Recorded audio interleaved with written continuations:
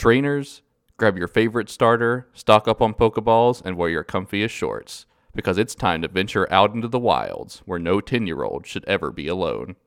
That's right, we're talking about Pokemon Legends Arceus, the newest game in the long-running Pokemon series that seems to add just about everything fans have been asking for since first venturing into the tall grass back in '98. But is Pokemon getting the Breath of the Wild treatment, or is this just another flash in the drying pan of Pokemon spinoffs? Welcome to the Totally Biased Media Podcast, a show where three guys argue about which pretend animal is the strongest. My name's Jordan. I'm Jason. And I'm Jackson. Let's get into it.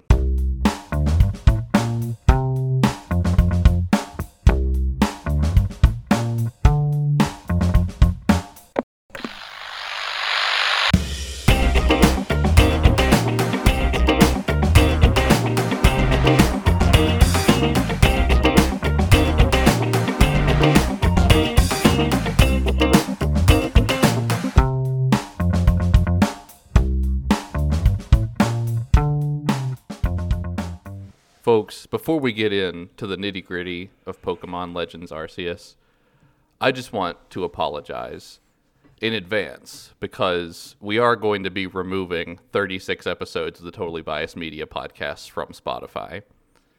I know what you're thinking. It's not because we said or did anything racist. They're just not very good. And I think now is the time, in solidarity or in something against Spotify. I don't really know the logic yet, but now's the time for it all to come down.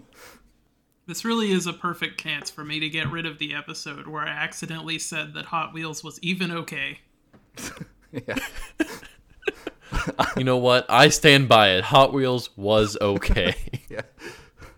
Look, we've said a lot of things that I'm not comfortable committing to. Like, for example, we were pretty hard on Psychonauts 2 in the original episode, and I look back and I'm ashamed. I look back and I'm just disappointed about how bad 2021 was in terms of games. This year, we're starting it out right, with at least one game that is either okay or awful. I'm not going to tell you yet. I will. Pokemon Legends Arceus. It's pretty fun. I think we got some really pointed issues we're gonna have to get into, but like overall this game's a lot better than I expected it to be, pretty much across the board, other than visuals. Those are as bad as I expected them to be, and we'll tell you why shortly. As someone that has not really enjoyed a Pokemon game since Omega Ruby Alpha Sapphire, this might be the first one since then that I'll actually finish. Well, okay, I've finished other ones. I just mean one that I will still enjoy by the time I finish it. Yeah, I've finished every Pokemon game I've started. Jackson's entering his redemption arc. It's here. Like, this could be where a lot of people jump back on the series. I think that tried and true fans are actually going to like it less than some of the mainline games. But, like, from what I've seen on Twitter at least, especially with people that are, a bit older than me, and we're already like a little bit too old for Pokemon by the time it dropped. This is the first game that they're really enjoying, like, as its own thing, which is cool to see, even if unfortunately it came at some sacrifices that I don't think the series necessarily needed to make to be at this point. I definitely have my issues with this game, and I have hit a few low points with it where I was just like, I really don't want to play this anymore. But I hopped back on it today before reviewing, and I was like, yeah, I need to play more of this. This is pretty good.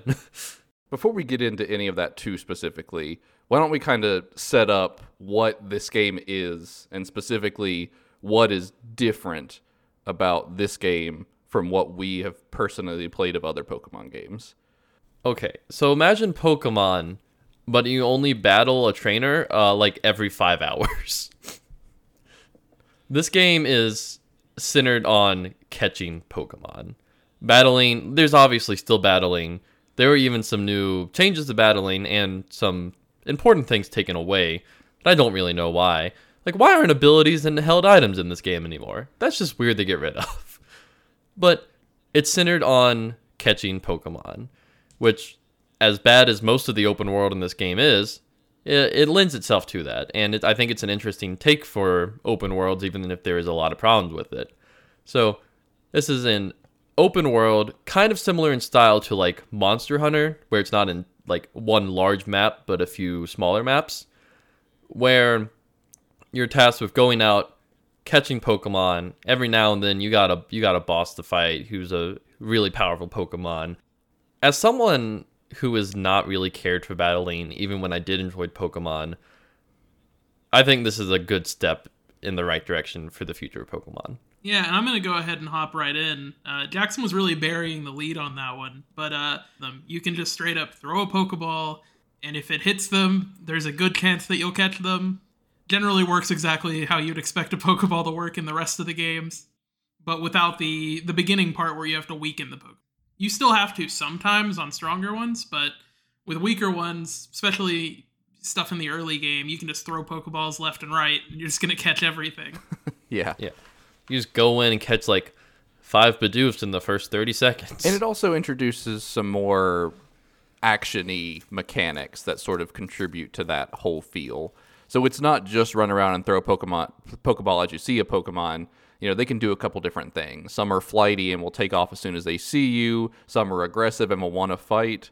Some will just chill there. Like, you can walk up on a Spheal on a beach and it just hangs out. And it, like, looks at you and, like, does a little dance type thing, and then it just stays there. Basically, you know, every Pokemon reacts differently to you as the trainer. And, you know, you kind of have to know, like, well, I need to try and, you know, hide in the tall grass and throw a Pokeball at this one from far away because it'll run if I get too close. Or this one's super aggressive, so the best chance I have is to engage it and try and get behind it and throw a Pokemon at its back. Because if you throw a Pokemon at another Pokemon's back, you get 2 turns in the beginning of the battle instead of 1. And it puts a lot more emphasis on the actual movement that you were doing as a trainer around the battle, not just what's happening in the battle, which I think is a very, very good change and is sort of the core reason that I think a game that's as grindy as this one still feels good to play. With this game, you could generally, at least for your trainer, play it as a stealth game. Yeah. Just kind of sneaking around, throwing Pokeballs at Pokemon when you see them. Or if it's, you know, if you throw a Pokeball and it doesn't work the first time, you gotta reposition or start a battle with the Pokemon. Because if a Pokemon is alerted to your presence, then it'll start trying to attack you sometimes. You know what Pokemon don't react to? Other Pokemon. If there are 2 wild Pokemon near each other, they don't do anything with each other at all. They just, like, keep moseying around in the grass. That's it. Yeah, it's especially kind of disappointing in early areas because you'll see, like, Starly and Wurmples right next to each other. And from my understanding, birds usually eat worms. But Yeah. not in Pokemon. Apparently they'll just stand next to each other, no problem. Won't even look at each other. I want to see Pokemon get viciously attacked by other Pokemon. So Jackson kind of alluded to it earlier, but it's not just the Pokemon, you know, disconnected from each other that kind of takes away from the life of the map or the life of the world. It's also just the map itself is quite bland and it doesn't look the best. So, like, exploring and finding Pokemon for the first time is cool, but once you've sort of made your way around a certain chunk of the map enough times and you've seen all the Pokemon that spawn there, you're kind of just, like, making a loop around an ugly map, which is a big misstep on a game that's so centered around exploration. Yeah, there's a really big issue with just a complete and utter lack of major landmarks on the maps. Some of them will have things like some ruins randomly, or maybe like a big tree, but 90% of the map is just kind of flat. Or not even necessarily flat, but just uninteresting. It's just boring. And it's really kind of made worse by the fact that there's a lot of repeating textures, or they'll use the same tree model like all over the place. And it's really weird if you have like a very high up view of an area, especially where you can see like evergreen trees, like tall, you know, and they're just all the same tree. They look exactly the same. They have all the same markings. It's very weird and kind of takes you out of it in a lot of ways. And you have the same issue with water because it's just the same small square just repeated over and over. And we've seen that they can do water better than that. I don't know why it looks so bad in this game. Like when you're within the render distance, it looks fine. Like, still not great, but like once you're past the distance the game will render stuff well, it's utter garbage. One of the worst games I've seen on the Switch. And those render distances are abysmal. Like the draw distance on Pokemon and even like grass and trees and stuff is ridiculous. There will be things that will pop up into your line of sight when you're only like 30 feet away. Like you should have seen that stuff so much further away. Yeah, and it's especially bad with some Pokemon that'll detect you and get skittish for really far distances. Yeah. A really bad one is with Abra. As soon as it sees you, it'll teleport away. You just can't catch it anymore. You gotta wait for it to respawn or leave the map or something. And it'll just pop in. Yeah, it'll just pop in like 15 feet away from you, and it'll already have seen you by the time that it loads. It's just weird because I keep seeing this game compared to Legend of Zelda Breath of the Wild. And I get where people are coming from, or at least I understand what they saw in this game and thought, like, let's put these beside each other. But I'm not even asking for Pokemon Breath of the Wild. I'm just asking for, like, Wind Waker at this point. Like, just make it look like it came out this century, please. You know, it's funny that you're saying that, because my thought when I was looking at this game was, this game would have been great if it was a GameCube launch title. Yeah. The visuals are bad, but anybody that kept up with the media cycle on this game whatsoever or has read any reviews or played it for 30 seconds understands that. So let's sort of focus on a few of the what I would consider positive changes in the game. So these new battle mechanics, sort of a temperature check. How do you all feel about them so far? I love them when I'm using them and when I'm fighting wild Pokemon. But they just seem really weirdly inconsistent when you're fighting trainers. I'll agree with that. Because you have two styles whenever you use a move. You can use it in Agile style or Strong style.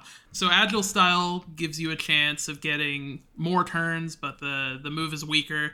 And Strong style will do more damage, and it'll also have increased accuracy, I believe. Yes. But it'll slow you down. So there's a good chance that the enemy Pokemon will attack twice. I feel like they just didn't do enough with those. They took out abilities and held items and put this in their place. I don't think there's enough to it. Like, I think there should be more styles that you can do.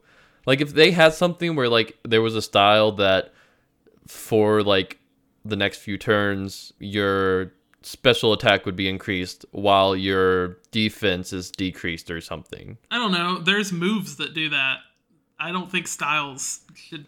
I think that the styles are fine with the way that they are. It's really just control over turn order more than anything. I think that would have been a good way to move away from those type of moves and have them implemented in a different way. I think that this is a really, really strong decision that actually they didn't go far enough with. And I think a big part of that is what Jason said about it feels inconsistent. For example, if you use a strong style move, your opponent's definitely going to go twice before you go the next time. But if you use an agile style move, it still only lets you go twice sometimes. Sometimes it's further down the turn order. And then some moves you can go twice, period. Like quick attack, sometimes you can just go a second time after using it, even if you do it in regular style. So there's a lot to juggle with it that I think either needs to be made more clear or they just need to simplify that part of it and then add some complexity to the actual effects that come from those changes. I think if we see more games in this style, which I'm suspicious we will, I bet there will be future moves and stuff that actually fundamentally change based on what stance you're in. Specifically, like some Pokemon signature moves and things. If they stick with this. I don't know if they will. What's really annoying is that it seems like in trainer battles, what that leads to is the trainer will throw out a Pokemon, and then it'll be that trainer's turn. Because I think that if your Pokemon faints and then you throw out a new Pokemon, it is your turn. So what happens is, you'll defeat one of their Pokemon, they'll throw out another one, and one-hit KO you. And there's nothing you can do about it, because you don't have a chance to switch Pokemon. That's happened to me a lot, because near the end, I wasn't really high enough level for the final boss, so I actually spent some time, like, grinding against trainers to level up all of my Pokemon. I just ended up in a position, much like what happened to me in Diamond and Pearl, where I ended up with half my team being weak to ground types. So I would just go into a battle. Turns out that trainer has every Pokemon knows a ground type move, and they just like take out 2 or 3 of my Pokemon in one swoop. So it happens, but I still think that the stances are overall a positive thing. And if they can work out some kinks, I think this is sort of the rejuvenation that Pokemon's battle system has needed for a very long time. Speaking of trainer battles, how do you guys feel about the very small amount of them that are in the game? It's weird. I didn't like them at first, and I grew to like them as the game went on, and you start to see them more as the game goes on. But at first, there just aren't many, and when they do happen, they're annoying because they're ridiculously weak. So let's talk about the way the Pokédex works in this game. So in the previous games, Pokédex has been a big part of it, but never quite to this level. So pretty much starting with Pokemon... The campaign in this is the Pokédex. Yeah. Starting in Pokemon Red and Blue, if you caught a Pokemon, it filled out the entire Pokédex for that Pokemon. In this game, there's a little bit more to it. So after you catch a Pokemon, you get a list of objectives related to that Pokemon. And you have to fill out a certain number of them to complete the Pokédex entry for that Pokemon. And those tasks are generally pretty straightforward. There's normally, catch so many, battle so many. There's some that are related to the size of the Pokemon. There's some related to using certain moves. But you have a multitude of ways you can fill out the Pokédex of any Pokemon. And not only is filling out the Pokédex much more involved than it used to be, that's also basically your core metric for how far you've made it in the game. Catching and filling out Pokédex entries is your main form of progression. There are no more badges. You just get a rank based on how many Pokemon you've caught and you've completed the dex for, which personally I think is a really cool direction, but I'm interested to see what you guys think of that as like the bread and butter of the game. So I personally have always kind of been into completing the Pokédex. I've only done it in a few games, but I really enjoy that in the mainline games. But sometimes it feels like too much work or too tedious of things that you need to do, especially with rare Pokemon. Yeah, I'll agree with that. There's a lot of inconsistencies. Like some Pokemon you can do very, very simple things, and then other ones, generally the ones that were harder to find in the first place, want you to use, really specific moves, or they want you to defeat them in certain ways, but you only find that Pokemon, really, really infrequently, so...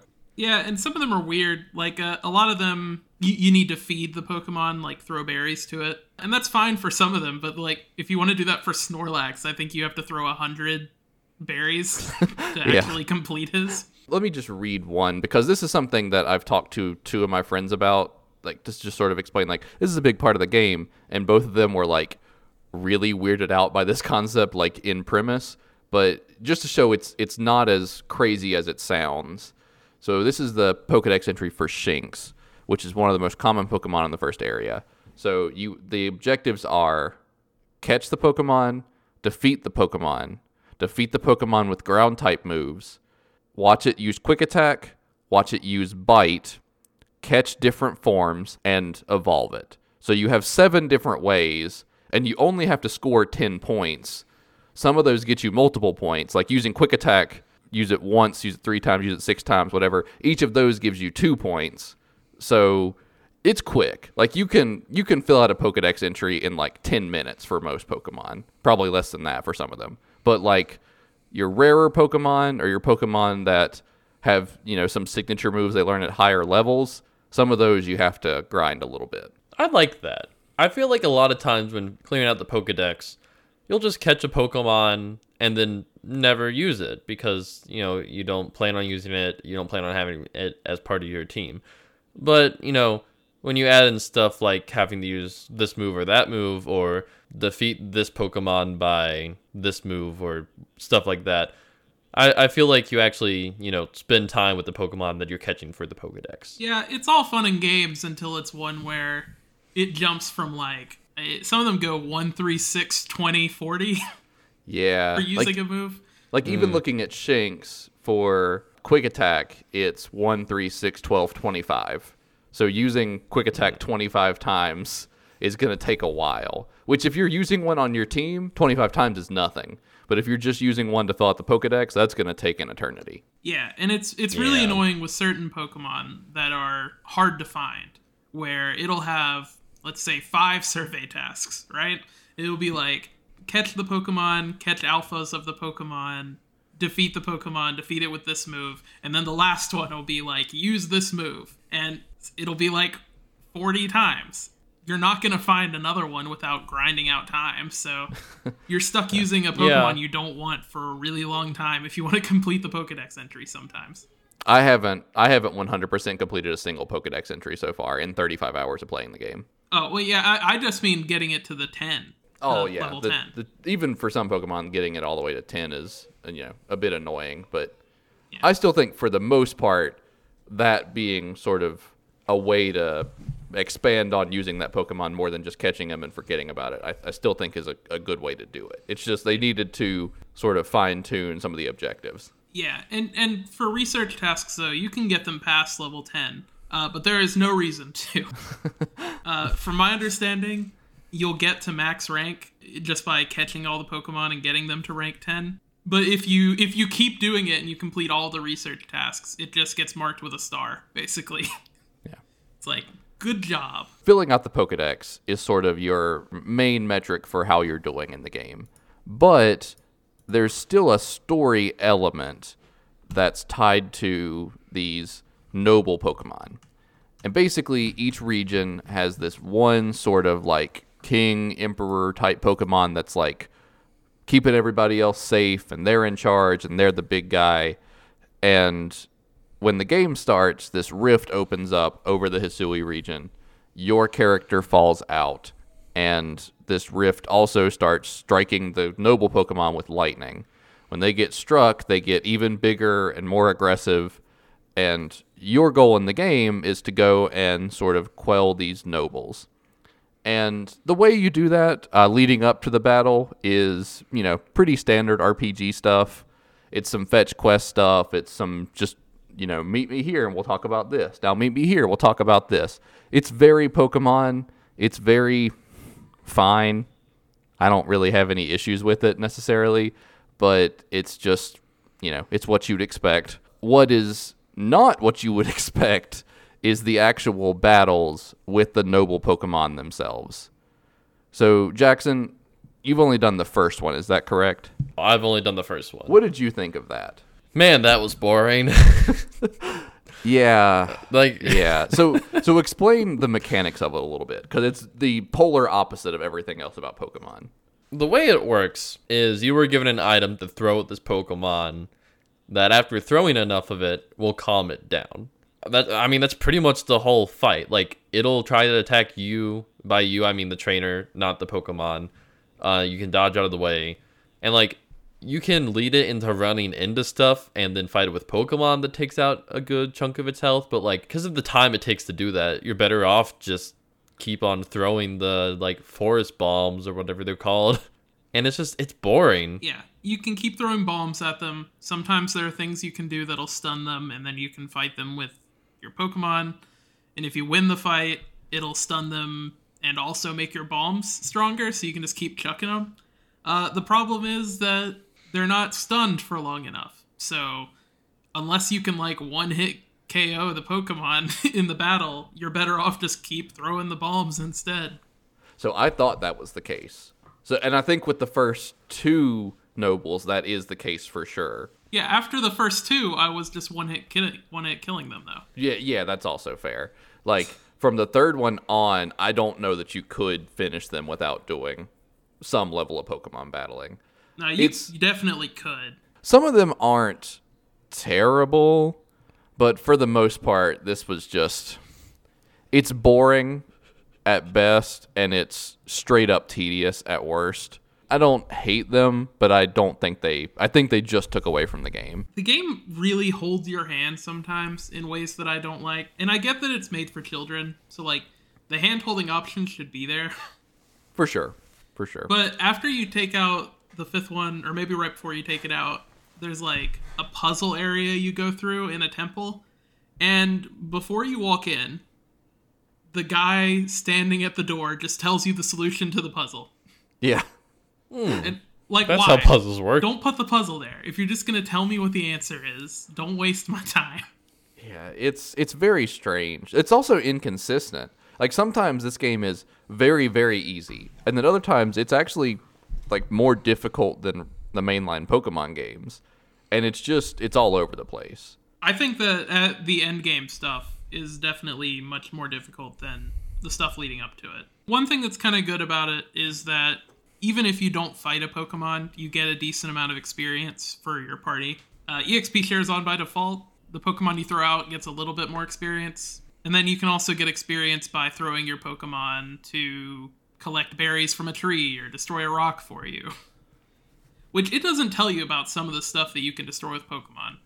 Specifically, there are caves that are blocked off at the end by, I guess, just a cave-in, like a rock fall. And the game doesn't tell you that you can break those. I remember when I first came across one of those, and just like I was just standing there for a while thinking, what can I do to get rid of this? I've seen some really interesting discourse on social media about this specifically, because there's some people that are just like, yeah, every Pokemon game in the past you needed a special Pokemon or a special ability to get that. Why would I have thought to just throw a Pokemon? And then there are other people, I'm guessing mainly people that didn't play the older Pokemon, that were just like, obviously you just throw a Pokemon at it and they break it. I didn't figure this out until like 10 hours into the game though. Had you figured it out by the time I told you? Or That was was- I I think actually that was- helpful? I think that was when you told me, was when we were on the stream. Oh, and I yeah. realized- Yeah, that's when I found out. Yeah. Speaking of weird gates about how you get around, rideable Pokemon. In the game, there are a handful of special Pokemon that you can form a bond with, and then you can't use them on your team just from this, but you can then use them to kind of get around the map. They serve pretty basic functions. You know, one just helps you get around faster, one helps you find hidden items, one helps you climb, one helps you swim, stuff like that. It's cool to see, and it's something that I think was good when it was added back in Sun and Moon, but I'm a little bit disappointed because Let's Go Pikachu and Eevee basically lets you ride every Pokemon that was big enough to feasibly ride. And they all had unique animations for carrying you or whatever. Yeah. Yeah. Yeah, and then this game just, you get the 5 that you're given, and that's it. And even if you catch your own version of those Pokemon, you still can't ride them. I think we've gotten all this way without even mentioning alpha Pokemon, like what they are. There are new Pokemon that are between the noble Pokemon that like rule over the area and just the normal ones called alphas. And they're basically just larger and have better stats than the ones around them. They're also significantly higher level. Yeah, the biggest thing though is that they're big. They're much Yeah. bigger. Very big. They got Very glowing big. red eyes. A lot of them made me realize that the size of the alpha Pokemon is just what the size these Pokemon should have been anyways. Yeah. Especially with like Torterra.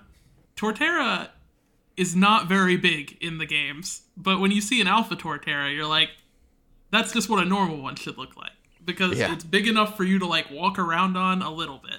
And some of them are much bigger than like the noble Pokemon that you can ride, which is a little disappointing because Weirdeer is the big one that you can ride around that just makes you faster. And I have like an alpha Weirdeer that's at least double the size of the one that I could ride, and that's very disappointing. Because obviously I want to ride the largest Pokemon that I can find. I do think that the alphas are a very cool addition, even if I don't think they do quite enough with them. I have had some moments where, like, as a 27-year-old person, I would see an alpha Pokemon, like an alpha version of a Pokemon I really like, and, like, I would audibly be like, yes! Like, for some reason, there was something just inherently cool about finding, like, an alpha Roserade, or an alpha Gallade, or, ooh, alpha Empoleon. Like, I feel like I physically jumped when I saw that thing. Like, Sounds like you reacted to that the same way that I did when I saw an alpha Haunter. And I was like, finally, my team is complete. yeah. I can have a giant Gengar on my team. I guess all of the rideable Pokemon are either new Pokemon or new variants of existing Pokemon. There's actually quite a few new Pokemon and new variants. What do you guys think of some of the new designs? I have not even... I don't think I've found any where I am in the game other than Ursa Luna, which is all right, I guess. Well, Weirdeer and Cleaver, you've seen both of those. No, I think Cleaver's kind of interesting since he has axes for hands. I don't really like Ursaluna that much. Like, he's bigger and I guess somewhat more bear-like, but Ursaring standing on his hind legs made him much more imposing. Yeah, it is kind of weird. Like, he loses some of that just by the fact that he walks on all fours.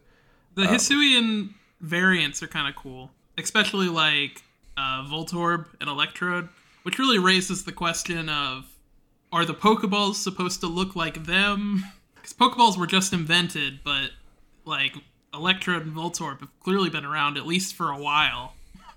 I'm surprised there's not, and there might be, a side mission somewhere in there where like someone in the cores is just like, hey, bring me an Electrode because we're designing a new Pokeball and that's our inspiration or whatever. Like, I'm surprised there's not something that circles it back to, yeah, we were watching them when we designed them or whatever. But, I like the new Growlithe line. Hisuian Zoroark is awesome. Like, one of the coolest Pokemon I've seen. I didn't know Zoro and its line was even in the game until you encounter one of those in the story. That is one I'm really hoping to get. It's cool because it's like, it's not only like a really good design, like normal Ghost is such a weird type for a Pokemon, and I love those weird types. Oh yeah, and there's new variants for the starters as well. Yeah, which that was certainly something I wasn't expecting. I think visually they've definitely grown on me. I don't like Typhlosions. I feel like the original Typhlosion design is supposed to look like fierce, and this one just kind of looks like a surfer dude. Yeah. And like, I guess that would have been okay if I had known what I was getting into, but it was a little disappointing to evolve my Quilava and get that out of it. Samurot's, I think, just looks too similar to its original form. Like, it's not bad. It's just kind of boring. Samurot's definitely my least favorite. Kind of reminds me a lot of Luxray, then. You say Luxray looks like Dialga? Luxray looks like a lion. No, he's blue. He stands on all four. Pretty big guy. Okay, this conversation's getting away from us. Rimus reminds me a lot of Dialga. You know, he purple. He's a pretty big guy. Let's bring it on. Let's bring it on back. We've gotten into the nitty-gritty. Jackson, give us your final thoughts on Pokemon Legends Arceus. The best thing about this game is that for people like me who have fallen out of Pokemon in recent years, this is a very good place to jump back in. Because while it still has a lot of my issues with Pokemon in general, it fixes a lot of the other issues. And I think this is the first time I've actually felt like trying to beat a Pokemon game since Omega Ruby and Alpha Sapphire. And that's just kind of a feeling that I didn't realize I missed. And I'm glad to have that back with this game. There's still, like I said, a lot of problems that I'd like to see fixed in future installments of, I guess, the Legends series, or if this is going to be the new like mainstay of the Pokemon series. Don't really know what's going on there because they haven't said. But I think it's an all-around pretty good game. I feel lukewarm, I guess. I really like the new catching mechanics and definitely the new stances for battle. I kind of hope they'll expand upon that in the future. And exploring around in like an open world's kind of cool because especially with the more recent games, they've gotten very linear. It's cool seeing that these areas kind of expanded out. Getting to see all of the Pokemon like in their natural habitats is really cool. A little disappointing that they don't interact with each other at all. A lot of the stuff about it is it just feels like we should have been here already. This is what people have been asking for from Pokemon for 20 years. Why did it take 20 years to get this? Like a first step towards what people have been asking for. It definitely seems like, you know, visually and world design wise, that this game could have been on the GameCube. Pokemon is the most valuable franchise in the world. And this just doesn't feel like it's that good. I feel like this game should have blown people away a little bit more. And it just didn't. You guys know what I'm talking about? For sure. Yeah. For sure. it seems like they rush to get it out a little bit. Because there are, like, a lot of little things that probably could have been changed that would have made the game more fun to play for longer periods of time. The gameplay loop's neat, but like I mentioned, it can get a little bit grindy with some of the, like, rarer Pokemon filling out their decks. It's just hard, because, like, this is what I've been asking for in a Pokemon game for a really long time. And I'm generally pretty happy about it.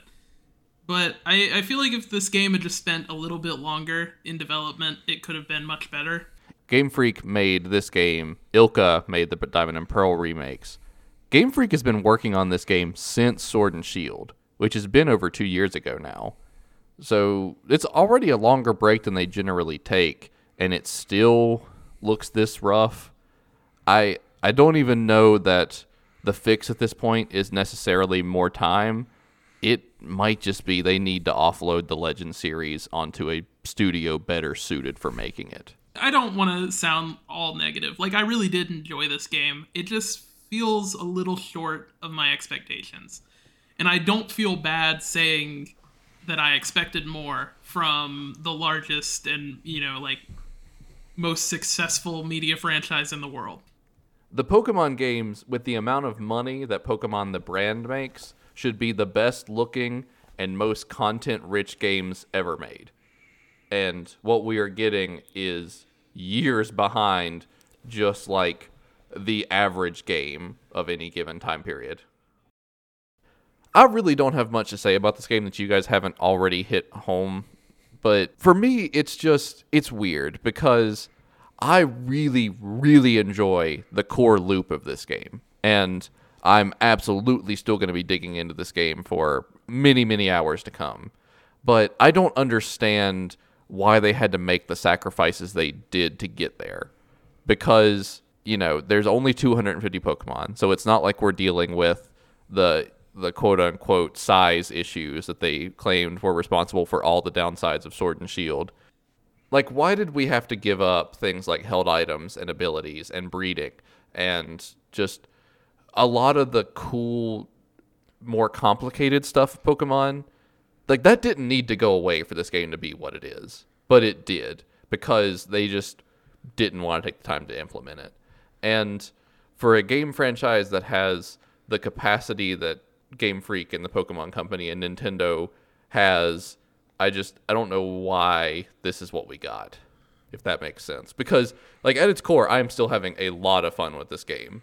It's a good Pokemon game, and it's better than most of the mainline games have been recently. The standard we judge about Pokemon by, like, we don't judge anything else by that standard. And that sucks. Pokemon gets a much lower bar for some reason. Again, it's really fun. I don't want to end this on just saying, like, everything wrong with it. I think this is the outright most fun that a Pokemon game has been, probably since, like, the Game Boy Advance, maybe the DS era. Like I said when we started talking about this, being able to just run out into the field and catch like 5 Bidooфs in a row is just really fun. And it's even better when you have 5 maps and you can access like 100 different Pokemon in just a few minutes based on like the direction you go and stuff. So like there is a lot of very cool stuff here. It's just we didn't need to have such a big visual downgrade and so much just cut out from the game to get there. But I think that's just about enough talking about the game. So let's take a quick break, and then we'll be right back with something else. Legends Arceus kind of taught us that sometimes a little bit of reinvention is exactly what a series needed. So we're going to talk a little bit about some of the other series that we really like to see get the Legends Arceus treatment. So, Jackson, why don't you kick us off with your game? I love Mass Effect. Mass Effect 2, it's in my top 3 games of all time. And, there's a lot there that is great. But its combat and controls have not aged super well, at least in my opinion. I think, because, they're working on a new Mass Effect, either 4 or 5, whatever you want to call it. And it really makes me hope one of the big things coming is a reinvention of the combat and control scheme. I still want it to be a cover-based shooter because I This is one of the very few cover-based shooters I like. But sometimes the controls feel very wonky. Like, especially in 3, where if you want to, for example, if you want to vault over an object, you cannot do that unless you are already behind the object. So you cannot like be sprinting at it and then jump over it. Nah, you gotta get up to it, crouch by it, and then jump over it. Which is just really weird. Look, I know those are kind of minor, but like, I honestly do not really like the combat in Mass Effect very much. I think that's fair. And the only other cover-based shooter that really comes to mind that I like the combat of a good bit, it still has some issues, is Division, and mostly Division 2, because I never really played the first one. Which, like, it's a cover-based shooter. You're not doing a whole lot of moving. The problem with Division is bullet sponge enemies, which Mass Effect does not have that problem. I feel like enemies are very well designed and are very smart AI. But I feel like your character yourself, like, I know it's a cover-based shooter. You're not going to be doing tons of movement. But I feel like there's so often that you were locked to just staying in one spot because of the mechanics of the game. And I would like to be able to move around more. Well, I got some good news for you about Mass Effect Andromeda. It added a jetpack. Nah, I'm not really looking for that. Like, just more fluidity to what they already have. Yeah, that's the great way to sum it You up. can jump around and move between cover pretty easily. Yeah. Mass Effect's combat is not very fluid. It's very bulky. You feel like you're driving a tank when you're really Commander Shepard. And I want to feel more like I'm controlling Commander Shepard and not a tank. I think this is just a difference of opinion on Commander Shepard. I just thought Commander Shepard was a tank. Well, he's definitely a tank in terms of power, but it feels like you were driving like an actual object that's the size of a room. The game I would personally really like to see sort of reinvented would be the Jak and Daxter franchise.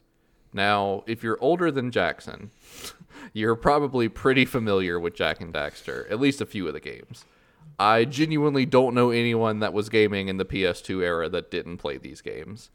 And if you're even a little bit familiar, you know the incredibly weird thing that happened between Jak and Daxter and Jak 2. What was that? So basically, Jak and Daxter is this happy-go-lucky platformer where you scale across a colorful world with very, over-the-top characters that do all sorts of wacky things, and you play mini games and you collect items, and it's very, very generic platformer, but still very good, like one of the better ones of the era. So Jak 2 comes along, and you are shot forward into the future. You're captured by the military police guys. Jak is tortured for a couple years, and when he comes out, he is this grizzled, angry man that takes up a gun and shoots everyone in the city. He also curses a lot. When in the first game, he didn't even talk. Yeah, the first game he does not speak. The second game, one of his first lines is a curse word. So that's fun. The two games, interestingly enough, are both very good. It's just they're so fundamentally different. And what's fun is they're very fundamentally different while keeping the same basics. Right. Jak moves exactly the same in Jak 1, 2, and 3. Yeah, he just also has a gun. He has a gun. He has several guns. Yeah. Or I guess it's just one gun that he swaps the mods on all the time. Yeah. So sort of the reinvention that I would want for this series is kind of twofold. So the first would be gameplay mechanics, I think, should go the direction of Ratchet and Clank. Go to third-person platforming. When you hold a trigger, you go to the over-the-shoulder aiming, so you can fire your gun like that. Because what the game did in Jak 2 and 3 is basically just whichever direction you're looking, he kind of auto-locks on the closest enemy in that direction. Like, you can't just aim your gun. Or when you can only aim it on, a flat plane. And that wasn't great. I mean, it worked for what it was, and the game never overwhelmed you with enemies, so it was fine. But, kind of go to that third-person over-the-shoulder aiming that was sort of PlayStation's bread and butter there in like the PS3 era. And I think for tone, you gotta meet somewhere in the middle. I think that just god-awful Jak and Daxter game that came out like at the very end of the PS2 era, I can't remember what it's called, the Lost Frontier or the Final Frontier, something to that effect. Yeah. It actually did a decent job with tone because it was more colorful environments. It had a little bit cheerier of a story, but it still had some of the world and characters from Jak 2 and 3. And if that game wasn't a mechanical nightmare that came way, way after the rest of the series for some reason, I think it actually got some stuff right. So I think a game that goes back to that world, but lets you aim over the shoulder and lets you, go back to exploring more colorful and vibrant worlds. And don't make you drive cars and ships all the time. Yeah. The driving actually wasn't terrible in the Jak games. There was just about 10 times as much of it as there should have been. Especially in Jak 3. And I think Lost Frontier had a lot of stuff where you were in a spaceship. It was something. Like, that's just a series that I think so many people would agree deserves another shot. Both of your games sound pathetic. Because the only game in the entire world that needs a reinvention desperately is Nintendogs. The hit dog game from the DS and the 3DS where you did dog stuff. The hit dog game. In Nintendogs, you played with your dog in your living room. You would take your dogs for walks around the block. You would go to the kennel and get a new dog. And you'd get rid of the old one. Because you can only have so many dogs. You had to teach your dog its name by saying it into the microphone over and over and over and over and over again. I want a complete reinvention. Think in those games, when you took your dog for a walk, you didn't have to do anything, but it was like real time. Yeah, for some reason. I want it to be kind of like The Sims. You can go and meet other dogs and take them for dog play dates. You can go to the dog park and play with strangers' dogs and also your own dog. And the dogs are there the whole time. There's none of this. There's none of this throwing a frisbee or whatever. Because, well, actually, no, you still throw the frisbee. But that part was good, actually. It was bad, but then it was good when I thought about it. Because I do want to throw things for the dog to go play fetch with. Yeah. Do you have any questions? No, but I think you should somehow sell this idea to Niantic because I think that they would turn it into a bajillion-dollar franchise. Open world, when you want to get a new dog, you have to take a picture of a real dog. And then it makes a dog based on the dog you took the picture of. Now, I know that on some level this is a joke, but just think, Nintendogs Go. Like, that game would be an absolute massive success. I think instead of being on your phone, it should just be on like a little keychain. Tamagotchi Nintendog. I figured it out. Honestly, I just like dogs, and I want a whole game about playing with dogs. And getting Why can't new we go back dogs. to the good old days? And when you do a dog show, you go there, and there are actual other people, and then someone gets murdered. Rest in peace. And then What? no more Nintendogs. Sorry. He's not saying in-game. He's saying you just go there in real life, and then one of the people there is a murderer. Sounds a little sus. I love Nintendogs. I mean, I haven't played it since the DS, of course, because I'm not a crazy person. But, like, If they at the released time, a Nintendogs on the Switch, would you play it?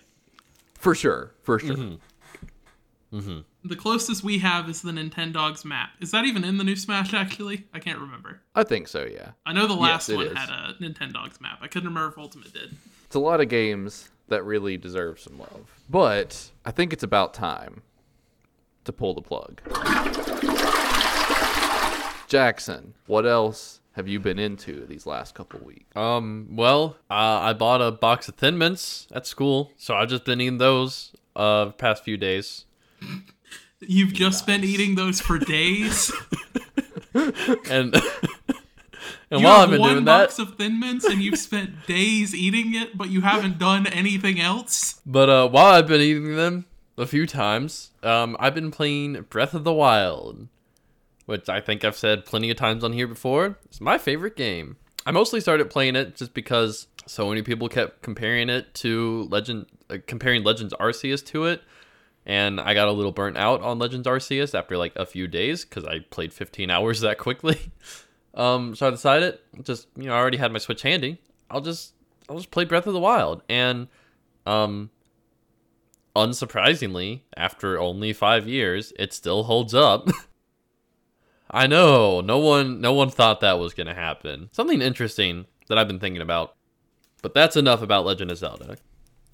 I picked up the mobile port of Professor Layton and the Curious Village, which was a DS game from like 2006 or something like that, very early in the DS's life cycle, where you play as a detective or a professor who goes around and you're trying to solve a crime and also find like the hidden treasure that some guy left to his family or whatever on his deathbed.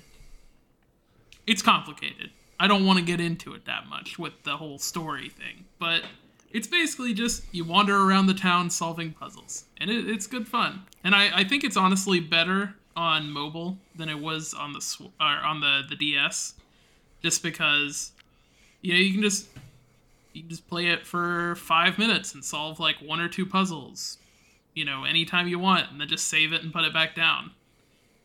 It's very much like kind of spread out into just chunks. Like all the story kind of comes at once, and you know when it's going to come more or less. So if you just want to explore around the town and find all the puzzles, then you can.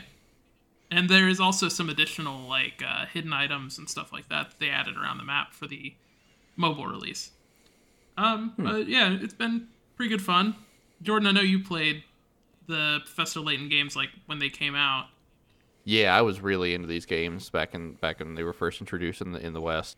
What always really impressed me about Professor Layton was that it wasn't just that there was a lot of puzzles. It was how incredibly varied they are. Some are straight up logic puzzles, some are more traditional video gamey puzzles, some are just environmental stuff. Like it has a little bit of everything, which I think is really cool. I'm really interested in digging back in. I know there was an entirely new game in the franchise that came out on mobile a couple years ago that I think might even be on Apple Arcade now, that I really need to give a shot because I've heard really good things. But yeah, they're really good games. I would definitely like to dig back in at some point in the near future. Now they just need to put the Ace Attorney games on mobile. Although I don't know if that would work because those are much longer. Yeah, that would be hard to get into for long stretches, I guess. Before he says this, I do want to say I have officially ate half the box of Thin Mints. Anyways, you can continue. Important update. Can you tweet whenever you've eaten 3/4? So it's the craziest thing, like totally unrelated to all this. Yesterday I was just like, you know what? I'm going to sit down and eat some Girl Scout cookies and play Professor Layton. No. I've been playing Destiny. Yeah, I've been playing a lot of Destiny. I have a lot that I've caught up on from the previous games to get ready for the new expansion coming in a few weeks. I know that you're getting too into it because you'll talk to Jackson about it. Yeah. About, like, what's the best assault rifle? And Jackson's like, well, the second best assault rifle is this one. You're like, I already have that one. Who cares? You don't even play the the PvP part. I'm not talking about PvP. No, I meant Jordan. So, like, having the best assault rifle doesn't matter that much. Well, Me and Jordan had to take Hayden to this basketball thing the other day. So we were just sitting in an auditorium for like an hour and a half. I think like at least an hour of that we were talking about Destiny. Yeah. It's a very all-consuming game. Like, I do genuinely really, really like the minute-to-minute gameplay. I don't think there's any shooter that even comes close. Single-player shooter that even comes close. It's just, there's so much about the game that is so aggressively anti-consumer that I just have a hard time getting my head wrapped around it. Like, they've made a game that even stupid missions, like kill 100 enemies in this part of the map, like even that's fun. But then you look at some of the more overarching concepts in the game, and it's just like, why is it like this?